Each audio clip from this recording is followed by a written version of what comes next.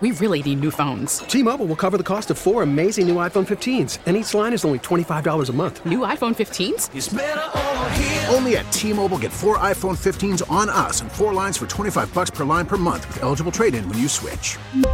Minimum of 4 lines for $25 per line per month with autopay discount using debit or bank account. $5 more per line without autopay, plus taxes and fees. Phone fee at 24 monthly bill credits for well-qualified customers. Contact us before canceling account to continue bill credits or credit stop and balance on required finance agreement due. $35 per line connection charge applies. See T-Mobile.com. We get it. Attention spans just aren't what they used to be. Heads in social media and eyes on Netflix. But what do people do with their ears? Well, for one, they're listening to audio. Americans spend 4.4 hours with audio every day. Oh, and you want the proof? Well, you just sat through this ad that's now approaching 30 seconds. What could you say to a potential customer in 30 seconds? Let Odyssey put together a media plan tailor-made for your unique marketing needs. Advertise with Odyssey. Visit ads.odyssey.com. Broadcasting live from the Hyundai Studios, presented to you by your local Hyundai dealers. You're listening to Chicago's #1 sports station. 670 The Score is Chicago Sports. Chicago Sports is The Score. A radio.com sports station. WSCR and HD Chicago. WBMX HD2 Chicago. The Score! 1-1 pitch. Oh!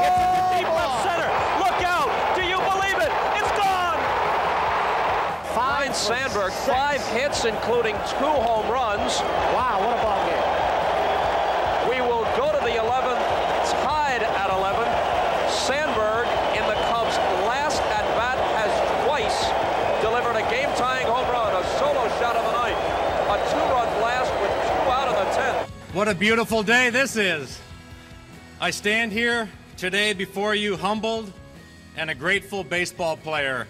And as I look behind me here, wow, at the greatest players in the history of the game, I am in awe. Everything I am today, everything I have today, everything I will ever be is because of the game of baseball. And if there is a single reason I am here today, it is because of one word: respect. I love to play baseball. I'm a baseball player. I've always been a baseball player. I'm still a baseball player. To the Baseball Writers Association, I thank you for granting me this incredible honor. Thank you, and go Cubs. It's Mark Grody on 670 The Score, a radio.com sports station. And all of a sudden, I'm an 11-year-old again, and Ryne Sandberg, I believe that was the Sandberg game, and that's Bob Costas and Tony Kubek on, you could say NBC. Back then, we just said Channel 5. And what a great day that was. Never gets old hearing Ryne Sandberg. I am here with you until 9 o'clock tonight on Chicago Sports Radio 670 The Score. We got a lot to do. More Bears talk coming up. We'll talk White Sox with James Fegan at 7:40. Bulls with Cody Westerlund of 670 The Score at 8 o'clock. But now let's bring in the Hall of Famer, Ryne Sandberg. What's going on, Rhino? How are you, man? Hey, Mark. Doing good. Getting ready for the season. Yeah, man. And what are you doing to get ready? You're doing some stuff for Marquee Sports Network. Tell me what you've been up to or what you will be up to. Well, it's just getting started, actually. Going to be doing some games up in the booth as a third wheel. Be doing some pregame shows, some postgame shows, doing some podcasts. Kind of a mixed bag type of things. Looking forward to it.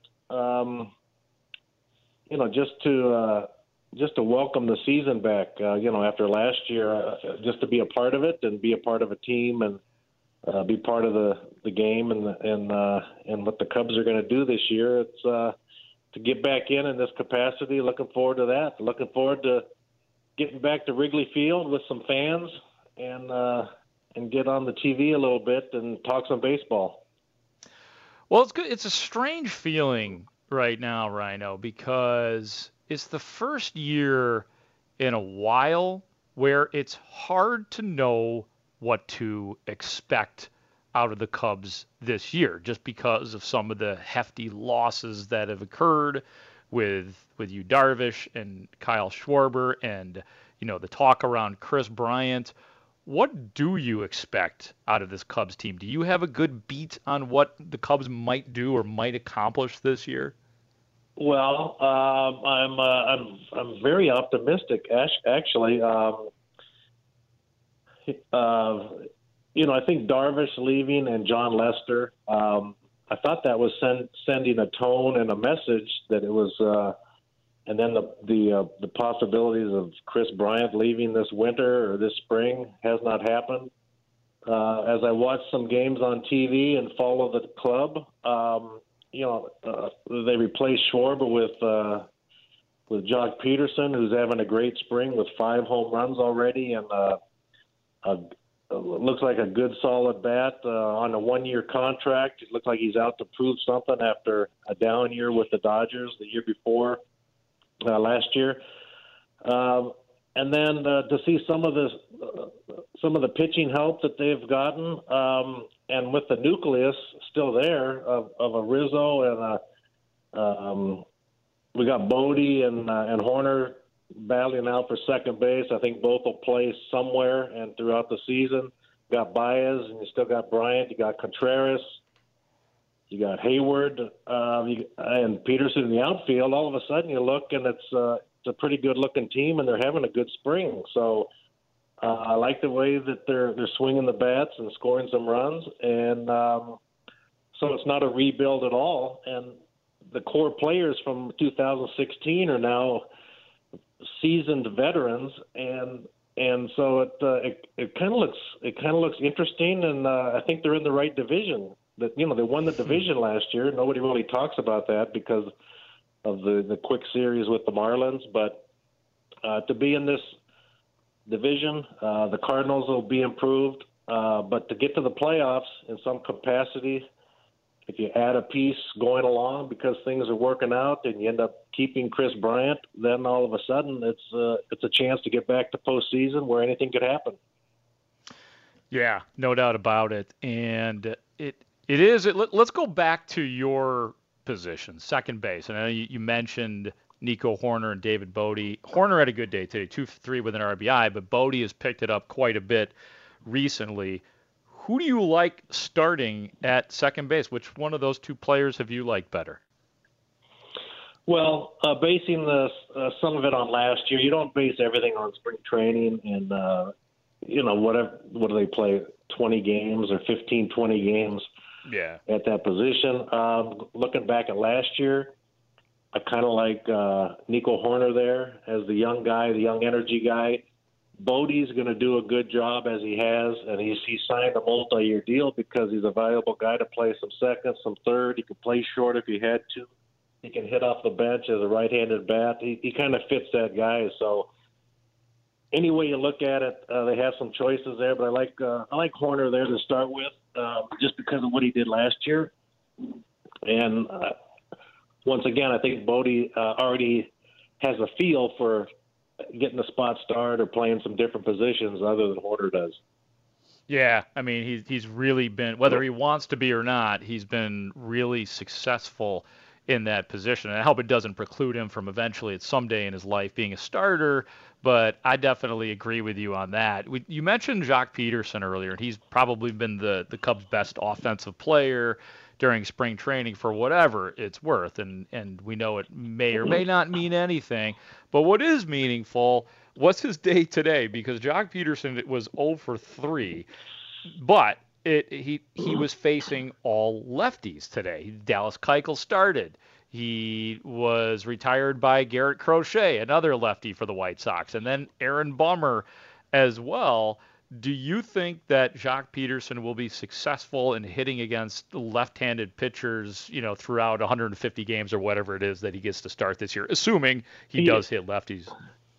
Yeah, I don't know that. I haven't seen him enough when he's with the Dodgers. And maybe that was a start today just to see how he would fare against a solid left-handed pitcher.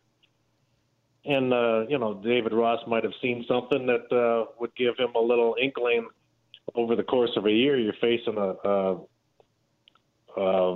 ace of a left-handed pitcher, and on a day game after a night game, maybe you get a right-handed bat out there and in the outfield and give Jock a day off. You just don't know, but he has hit well against the right-handed pitching, as you had mentioned. So maybe that was a little test today just to see how he would do.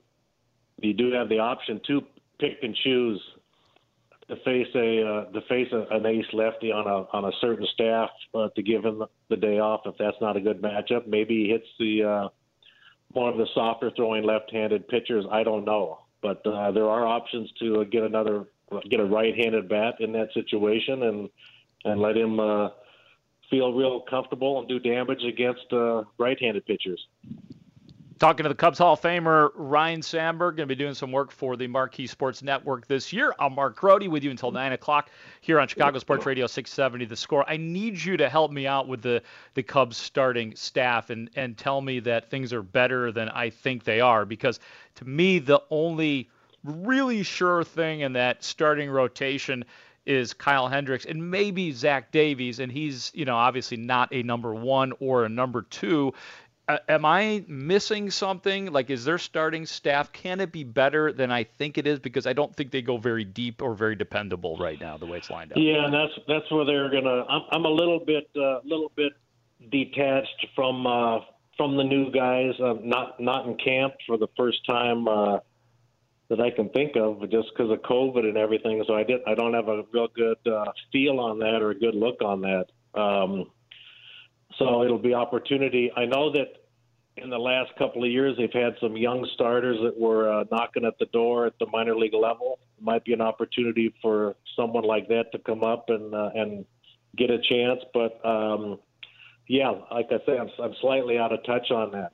Can't wait to see the team and see the roster and see some of the early games just to answer that question that you're talking about. But filling the shoes of a Darvish and a John Lester, big task right there. But like I say, with the regulars that they have in the defense, maybe they're counting on a couple young guys to step in and fill those shoes. And losing Lester was not necessarily shocking. I think that a lot of us could have anticipated that. But were you surprised about the Cubs trading Yu Darvish? At the time, but I wasn't really sure the direction that the club was going to go with Theo leaving and with some different things and with some contract. Some of the guys are on their last year of a contract and free agencies next year. There was a lot of decisions and directions for the organization and for the team to go. So, I thought it was with Darvish leaving. I thought that was sending a message that then Chris Bryant could go. One of the two, Javi Baez or Contreras, those names were floating out there over the wintertime. But now that everybody's there and they're together as a group, like I say, the lineup looks pretty good to me. And so now it's like, okay, who is going to fill those shoes with a good lineup like that and the core still together and aged a little bit where they could have a good year together once again with the help of some pitching. Yeah, I mean it could be. It feels like last call again maybe for some of those core guys like Rizzo and Baez. Yeah, last chance scenario for these guys to get it together and kind of see how the season goes. And if it goes very well, I mean now you start thinking or watching for a piece to be added to it, to get right back to postseason again. Rhino, I always appreciate you coming on, man. I always love following your Instagram game. It might be one of the best things that you have accomplished in retirement, I would say. That, forget the Hall of Fame and the work you did for the Score and Marquee. It's your Instagram game, man. Yeah, there's some humor there if you look close enough. I have some fun with that and throw some humor in there. But it's a good time sharing those types of things. And now with Marquee and getting back to Wrigley Field and having that vantage point, I imagine we'll see some shots from up there from the booth. That's awesome. And So you do all your postings, right? Because some people like guys of your status, celebrities, sometimes they have somebody like controlling their account, but that's all Ryne Sandberg, right, on your Instagram? That's all me. Yeah, that's all me for sure. Who got you into Instagram? Was that had to have been somebody like one of your kids or something like that, or did you just kids. say, you know what? Oh yeah, it was. Oh yeah, the kids for sure gathered me together probably about 5 years ago. Whenever I started doing it, and said, "Hey, you got to get an Instagram." I said, "What?" And they said, "Well, you got to be on Facebook or Instagram." I said, "For what?" And then just to, it's good. It's good to have that. So they showed me how to do it, and made my first post, and then I've never stopped. So it's I get a kick out of it. Can't wait to, like I say, get back to the baseball aspect of my Instagram and show some things that the fans kind of share my experience maybe on a daily basis there at Wrigley Field, whether it's pregame or during the game or different vantage points, whatever. Just share what's happening and send it out. And you never in a million years thought that you would be somebody who would be a pretty consistent poster on any kind of social media forum, let alone one of the more hip forms and popular forms on Instagram. I bet you never thought that would be part of your MO. Well, no, they didn't have it back. Well, no, but I mean, even when your kids were telling you to get into it, right? Right. No, I didn't think that was for me at all whatsoever. I thought that was more of a young kids thing or whatever, but to be able to be in a spot and just look around and say, wow, this would be great to share it and show everybody what's happening. It's very cool. So I seem to get most of the comments about really good baseball shots with Hall of Famers or Cubs players, those types of anything with baseball up close where I'm at. Those types of things seem to get the best response. So that's where I usually try to put my focus. Well, keep them coming, man, and I always appreciate talking to you, and we'll talk to you down the road. Once this thing gets started for real and we can really talk, baseball minutia, I'll give you a call again. There you go. All right, sounds good, Mark.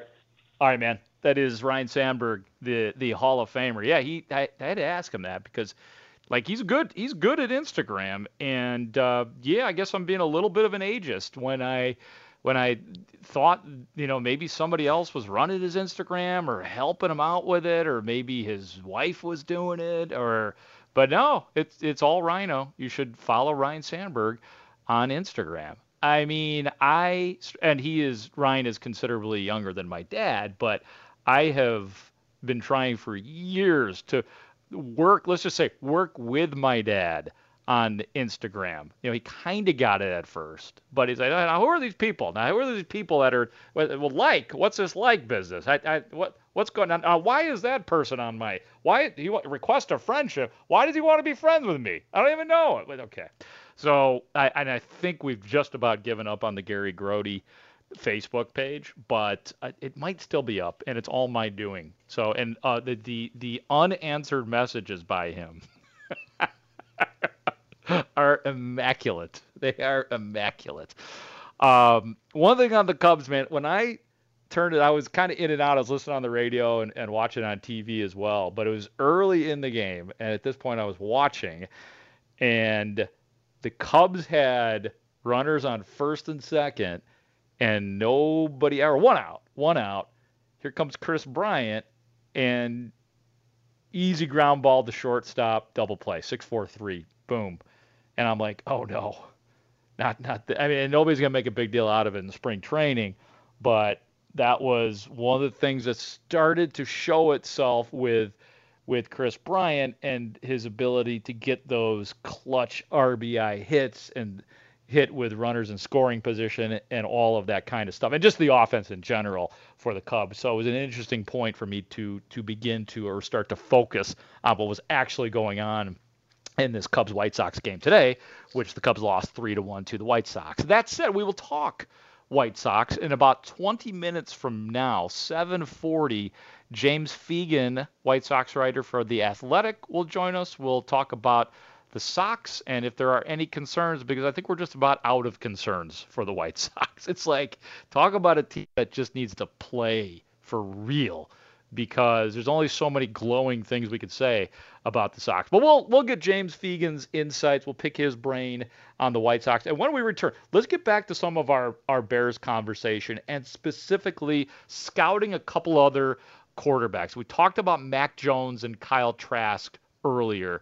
Let's get into Jamie Newman and Kellen Mond as well. We tell you who they are, who they play for, how good they are, how good they might not be as well. That's coming up. It's Grody with you on Chicago Sports Radio 670 The Score. He's not their best quarterback. He's a piece of crap. This is Sports Radio 670 The Score and 670thescore.com, Chicago's sports station. He kind of reminds me of a Ben Roethlisberger when you look at Kyle Trask. He's just kind of a big old horse who's got a big arm that, a lot of people like his skill set and what he brings to the table, but he's not. His name's not being thrown out there with some of the top guys that everybody has fallen in love with. Former Bears quarterback Jim Miller talking about Florida quarterback Kyle Trask. Yeah, he's a big boy, 6'5", 240. The WalterFootball.com scouting report, exceptional pocket presence, deadly pocket passing ability, accurate passer, good ball placement, can beat good coverage with pass placement. Weaknesses, a couple, statue in the pocket, not a running threat, needs to improve pocket manipulation, struggles to avoid the rush. But he's big, and he's definitely a guy that the Bears probably could have if they wanted him. Welcome back into the show. I'm Mark Grody on Chicago Sports Radio 670 The Score, here with you until 9 o'clock tonight, at which time we will play the best of The Score, some of the best content of the day between 9 and 10. Still to come. In about 15 minutes, we'll talk White Sox with James Fegan of The Athletic. Cody Westerland of the Score staff covers the Bulls for us. He will be on with us at 8 o'clock. And you are welcome as well at any time. 312-644-6767. That is the phone number and the text number. I'm on Twitter at Mark Grody Sports. All right, let's continue on with a couple of more scouting reports on potential picks that the Bears may have available to them at quarterback. And again, Pete Futek, who covers college football, was on with Lawrence Holmes earlier today. Gives you a deeper cut on Wake Forest and Georgia quarterback Jamie Newman. The guy I kind of like is going to come on the cheap, and that's Jamie Newman. He was Wake Forest, transferred to Georgia, would have been the Georgia starting quarterback, but he sat out because of COVID issues, / I don't think he really wanted to play college football anymore. But he's the tools guy. He's 6'4", he's very mobile, got the humongous arm. There's the guy who's got everything NFL tools related that you might want, and he will be available either in the second round or beyond. And there's kind of your on the cheap guy to develop if you're assuming Andy Dalton is going to be your quarterback for the next 2 years or so. So that's Pete Futek talking about Jamie Newman. A little bit more on him. Newman has a powerful arm and is capable of making all the throws. He throws a nice deep ball and is able to locate his passes well downfield with good touch. Newman can put air underneath the ball and loft the throws, but he still has the power to fire fastballs into tight windows. Newman can throw accurately, but could stand to continue to improve in that regard. Improving his footwork and not throwing flat-footed will help to get his passes more precise. So just a little bit on Jamie Newman, perhaps a dark horse. 312-644-6767. Tom in Kenosha, you are on the Score. Hi, Tom. Oh, we don't have Tom. I'm sorry. How about Nick and Niall? We have Nick? Hello, Nick. You're on the Score. What's up, my man? What's up, bud? Hey, so you called George a super fan, but, man, I got to completely disagree with you. I mean, I'm a super fan, and I know I would have fired Fox or probably never hired Fox. And if I was drafting a quarterback, I would have grabbed somebody offensive, and I would never have drafted Watson. So we got to stop with the super fan throwing that around. That's not fair, bro. Can't do it. It's a super fan standoff. Is that what this is? That's what this is, Gro. That's what it is. Okay, all right. Fair enough, man. Appreciate it, Dick. Yeah, I didn't want to erupt or awaken the super fans out there. How dare you call George McCaskey a super fan? No, he kind of is, though. Like, he's a wear your heart on the sleeve guy. You know what I mean? Like when he's gone on with Joniak and Thayer up in the booth, I mean, you can feel it, man. He's like everybody else. He's like, come on, man, when are we going to get a quarterback? You could question some of the execution that has occurred, but he is fan friendly, and I'm going to stay with that. I'm going to be strong about this, despite Nick and Niall, the super fan. I am going to stick with it that he is a super fan. He is. There is no doubt about it. All right, one more. 312-644-6767. If you want to try to top that, one more quarterback prospect, at least for tonight, that we'll talk about. Kellen Mond, Texas Tech. First, here's Pete Fiutak on. What do you think of Kellen Mond? Underwhelming. He never really put it together. I mean, part of it was the offense, and that's going to be kind of the interesting part for the NFL GMs, because Texas A&M plays a real slow and stodgy style. Their offense has always been about ball control, time of possession. They can't grind things down. They're kind of the Virginia basketball of college football. So Mond never really turned it loose. Great runner, 4-year starter. He won a lot of games, and he was good last year. He just wasn't kind of amazing, and he's going to be a decent prospect, but again, he just never really did it at the college level, and he doesn't really have any one standout trait that says, yeah, that guy is, got some sort of freakish ability that some of these other guys, don't have. Makes sense what Pete Fiutak is saying there, because on the other scouting report I have here, WalterFootball.com, some of the strengths for Kellen Mond: good ball security, avoided turnovers, quality intangibles, and upside. So he is careful, conservative, not going to get crazy, probably not going to be a star, but it sounds like there's something there. A couple of the weaknesses: inconsistent, streaky passer, narrow frame as well. So that's Kellen Mond, another guy who might be there for the Bears, whether in the first round or the second round, or even in the third round. 312-644-6767. Wayne in Lafayette. What's going on, Wayner? How are you? Grody, old buddy. How are you, my friend? Oh, I'm always well. You know that. Yeah, you betcha, man. Hey, you know what? You need to have a contest sometime, and for the prize, you need to have 2 all-expense-paid tickets to accompany Joe Ostrowski to the Gamblers Anonymous meeting of their choice in Chicago. Wouldn't that be a great prize? He doesn't need to go there. Joe's a smart gambler. He doesn't need Gamblers Anonymous. And if he does, I'll hook him up. He's great. He's a great guy. I like Joe, man. He's one of the best too, but not like you, man. You're up there on a pedestal all your own, old buddy. I appreciate man, I'll that. Tell you Wayne. what. Hey, I want to tell you one baseball thing before I go. One of my most memorable days and nights I've ever had was when I got to talk to you just before the Cubs won the World Series. You were out there in Cleveland, and I got to get on the radio with you just before the Cubs won it, and that was an extra special moment in my life, old buddy. And I mean that from the bottom of my heart. So. Oh, thanks, Wayne. So you were on the pregame show when we were taking calls. We were doing our Monster. Yeah. Okay. Yeah, I got to talk to you just before the Cubs won it all, buddy. That was a great deal. So, anyway, what's going on with our buddy Mr. Hicks and Mr. Patterson, man? I'll tell you what, we need to keep those guys around. If Pace upset Mr. Hicks, he needs to go and apologize to him from the bottom of his heart and say, hey, I don't know what I was thinking. I was emotionally paralyzed. Something was going on in my mind, and I wasn't right at that time. And we sure want you around, Mr. Hicks. Well, yeah, man. Well, Wayne, I appreciate your call. Appreciate the kind words. Always great to hear your voice. And thanks for putting me up on that pedestal. I do appreciate that. I hope that the clearing of $11 million in cap space from Kyle Fuller is enough for the Bears, or they're not thinking, like, is this the best time to pull off a deal for Akeem Hicks? Now, if it somehow betters a team or it goes towards some sort of massive trade, then you accept it. But what I'm getting to is, I agree with you, Wayne. I hope that Akeem Hicks is back as well. You lost Roy Robertson Harris. Not that he was dominant, but he turned into a really nice player on the Bears' watch. And I think some of that can be attributed to the work of Akeem Hicks. So, yeah, the Bears are better if Akeem Hicks is on the team. As far as Cordarrelle Patterson is concerned, I know he wants to be back with the Bears.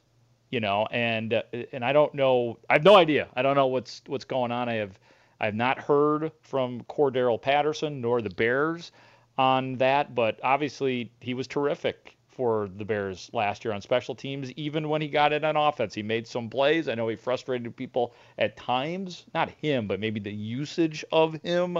But yeah, of course, I would definitely hope that Cordero Patterson makes his way back to the Bears as well. But I'm sure they're weighing every possible scenario in order to hopefully do that, and maybe even get him here for more than just another extra year added on to his Chicago Bears life. We'll talk more Bears later, but when we come back, let's talk about those White Sox. James Fegan of The Athletic will join us next. I'm Mark Grody on Chicago Sports Radio 670 The Score. This is Sports Radio 670 The Score and 670thescore.com, Chicago Sports Station. I just think continuing to foster a great environment in our clubhouse, our family environment, mutual respect between everyone.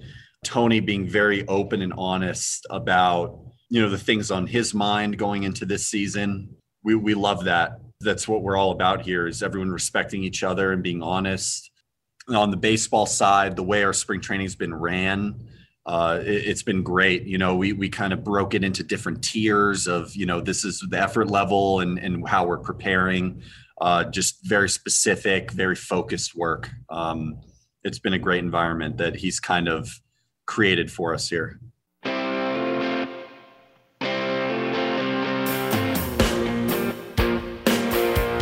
White Sox ace Lucas Giolito talking about the clubhouse and his manager, Tony La Russa.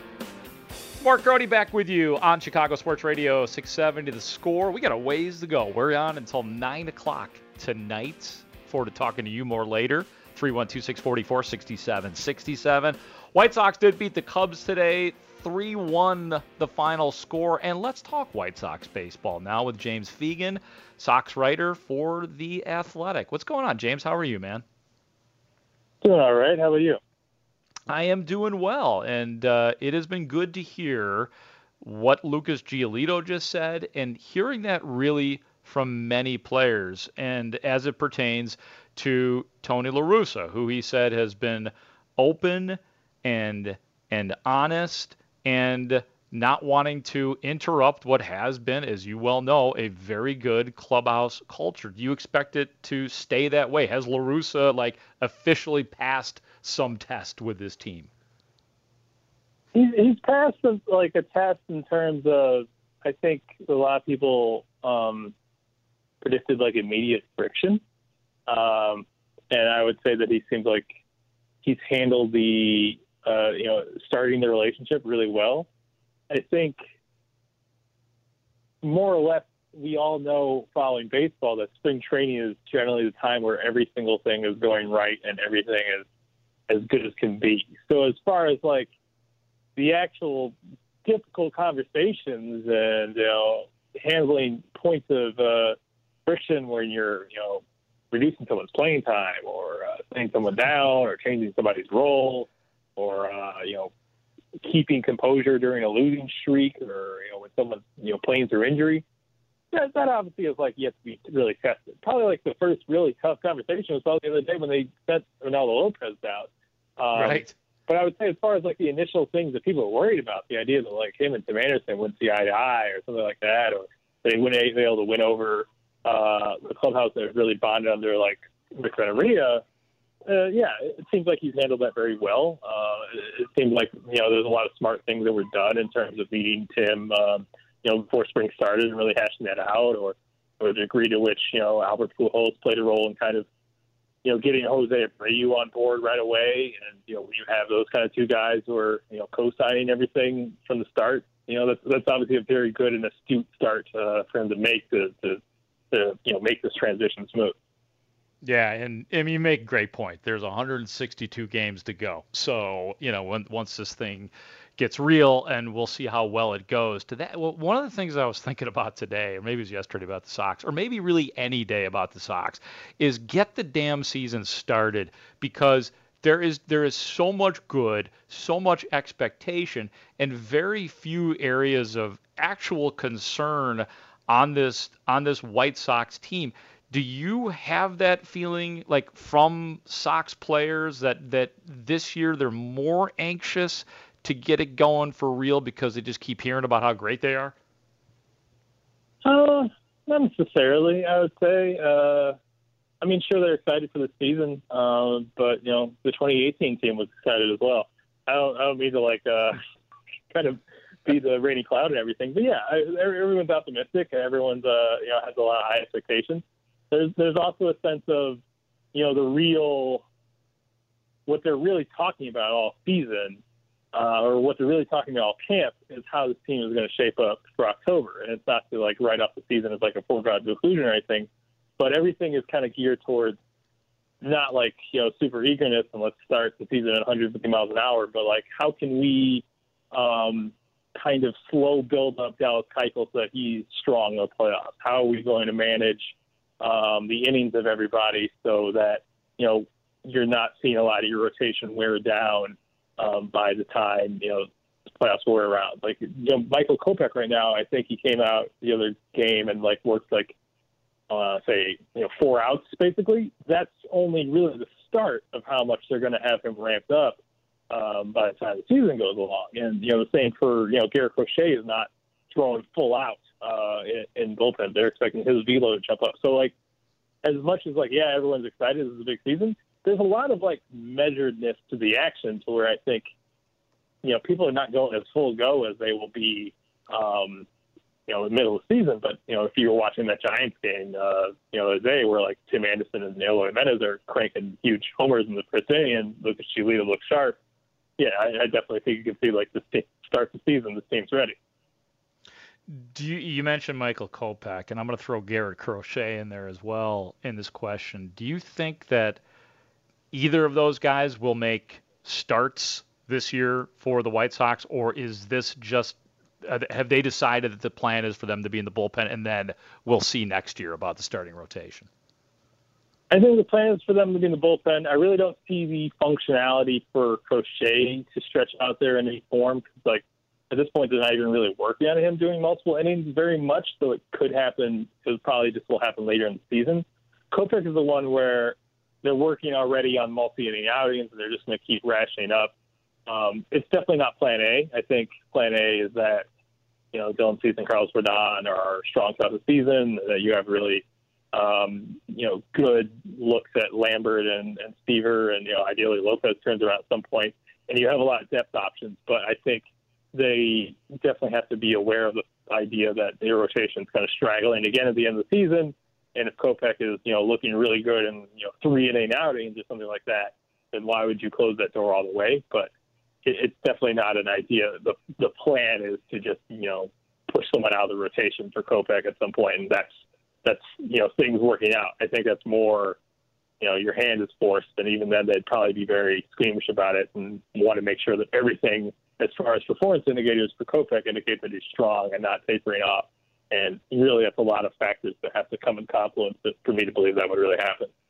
Talking to James Fegan, White Sox writer for The Athletic. I'm Mark Grody on The Score. Do you suspect that Liam Hendriks will indeed be the ninth inning guy the majority of the time, or will they tinker with that? Yeah, I think it would be majority. I don't think it'll be every single save recorded by a White Sox reliever will be by Liam Hendriks. I don't think there'll be absolutist pilot, but I don't think it's any sort of, like, super hybrid role where he's moving out of the ninth inning all the time. The fact that they would be flexible about it and, you know, have him towards the eighth if the biggest outs are available in the eighth, it's really not, like, too crazily dissimilar from I don't think it'd be a big departure from how they used out column A last year with Rick Rodriguez. That, you know, if they, you know, as much as that was prompted by, you know, the bullpen not being as deep as it is now, I think it's just more you're going to have the functionality for him to move out and, you know, get high leverage out from the eighth, and Hendriks being Hendriks, you probably can just go ahead and bring it back out for the ninth and he gets the save anyway. I think he's going to – I don't think the way he's going to be used as a closer is going to be a lot more different from other teams in the league. I just think it's not going to be rigid like, you know, Buck Showalter with Zach Britton either. Right. How is Yoan Moncada Is he 100%? Everything, full go for him this spring? Everything. I'm the one who's been trying to be all skeptical, because I talked to him in January, and he said, I feel great. I can train like I normally do. I'm fine. And I think the reaction was all right, Moncada is going to have an MVP season because he says, he's not feeling the physical lingering effects anymore. And I would say, all right, it's great that he feels great while he's working out, but let's see how he does on the field. See how he does playing back-to-back days. Let's see how he does during the season starts. And that's still true to a degree, but you really just don't see any of the signs that you saw last year because it was so in your face last year. He was any big exertion of burst of speed or, end the game, seventh inning at bats, catching up the velocity. It was just so clear that that was not fully there, that he was physically diminished. And so it's very clear that there's just no sign of that right now, and that all the speed and fluidity and the extra burst on the base pass, that seems to be with him. So, yeah, it remains to be seen, but I think there's as many indicators in spring training could possibly give that he's fine and he's back. Now, even before he got sick, I didn't know if it was how easy it was going to be to replicate 2019, where I think he literally had a BABIP of over 400. But I would think that there should be plenty of confidence and plenty of faith that, them making him the cleanup hitter, him starting a bunch of games at third base, the vast majority, 140 games this season, that's all realistic expectations now, I feel. Yeah, and it's interesting because going into that season last year, it seemed like, and again, as you said, based on 2019, as far as MVP was concerned, he was the name that a lot of White Sox people were saying, watch Moncada, he could end up in the MVP voting. Then, of course, it goes to Jose Abreu, and Tim Anderson competed for it as well. And Anderson's the guy I'm circling right now. What does he do for an encore? Is there yet another level to his game? Because it seems like there is another level every single year. I mean, I think the main thing for Tim, it's hard to say how is this guy going to hit for higher average. I think the main thing he flashed last year that I'd be interested to see if it could sustain is that it was a lot of power. It was like a 200 ISO, and if you're someone who's hitting 300 regularly, because you're making that much contact and that comes with that level of power production, you're going to be consistently slugging over 500.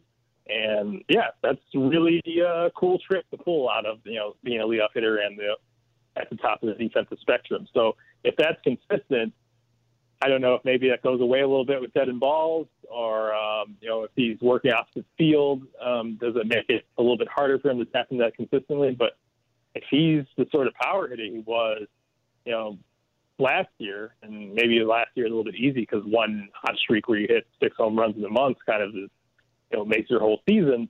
That's probably the big step that he could take is just doing that on a consistent basis. And, that's a really scary hitter. And, that's probably somebody who can start making a case for, extending him beyond what his contract even takes him at.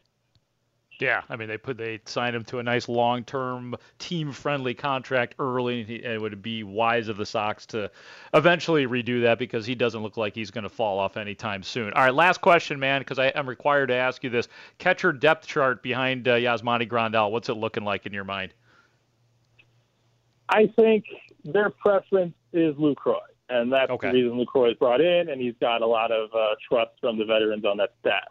That said, there's not much more. I think Zach Collins has had a couple wild pitches, and he has one pass ball. But realistically, he's done absolutely everything he could to show that he's better, to show that he's capable of contributing. And when I talked to Rick Hahn early in spring training, he said, when he was given his kind of explanation of why they just basically are turning over DH to Andrew Vaughn. He said, Zach Collins belongs in that same group of young players we want to blend in. So I don't know exactly what it'll look like. I don't know where there's a path every day at bats for him in any reasonable way. And I still, I'm slightly betting against them to break the opening day roster, but they're going to try to have to work him in some way because, he's already done all he can in AAA and he's done all he can in spring training. If nothing else, you've got a guy who can hit right-handed pitching. So there's going to be use for that. I just don't know where. And I don't know even if, a backup catcher role behind possibly the best catcher in baseball was the best usage to really get him involved anyway. So I guess we'll see. James, appreciate your time as always, man. We'll talk to you soon. All right, thanks for having me. You got it, man. James Fegan, White Sox writer for The Athletic. As you could hear, always great information. I mean, there's not a lot of great questions about the White Sox right now. Like, we need them to start playing and seeing if they can live up to what we all think they are. The talent is there. It's there. They are capable of doing damage in the postseason. When we return, we are going to talk about the Chicago Bulls. The trade deadline is, 2 days away? So we'll talk to Cody Westerland about the Bulls. He is from 670thescore.com, another guy with great information. Cody is next. I'm Mark Grody on Chicago Sports Radio 670 The Score. He has a soul and a spirit, which I think is important. T-Mobile has invested billions to light up America's largest 5G network, from big cities to small towns, including right here in yours. And great coverage is just the beginning. Right now, families and small businesses can save up to 20% versus AT&T and Verizon when they switch. Visit your local T-Mobile store today.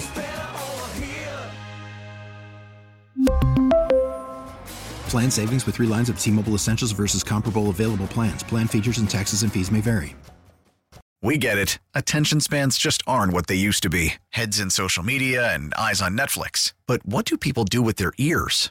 Well, for one, they're listening to audio. Americans spend 4.4 hours with audio every day. Oh, and you want the proof? Well, you just sat through this ad that's now approaching 30 seconds. What could you say to a potential customer in 30 seconds? Let Odyssey put together a media plan tailor-made for your unique marketing needs. Advertise with Odyssey. Visit ads.odyssey.com.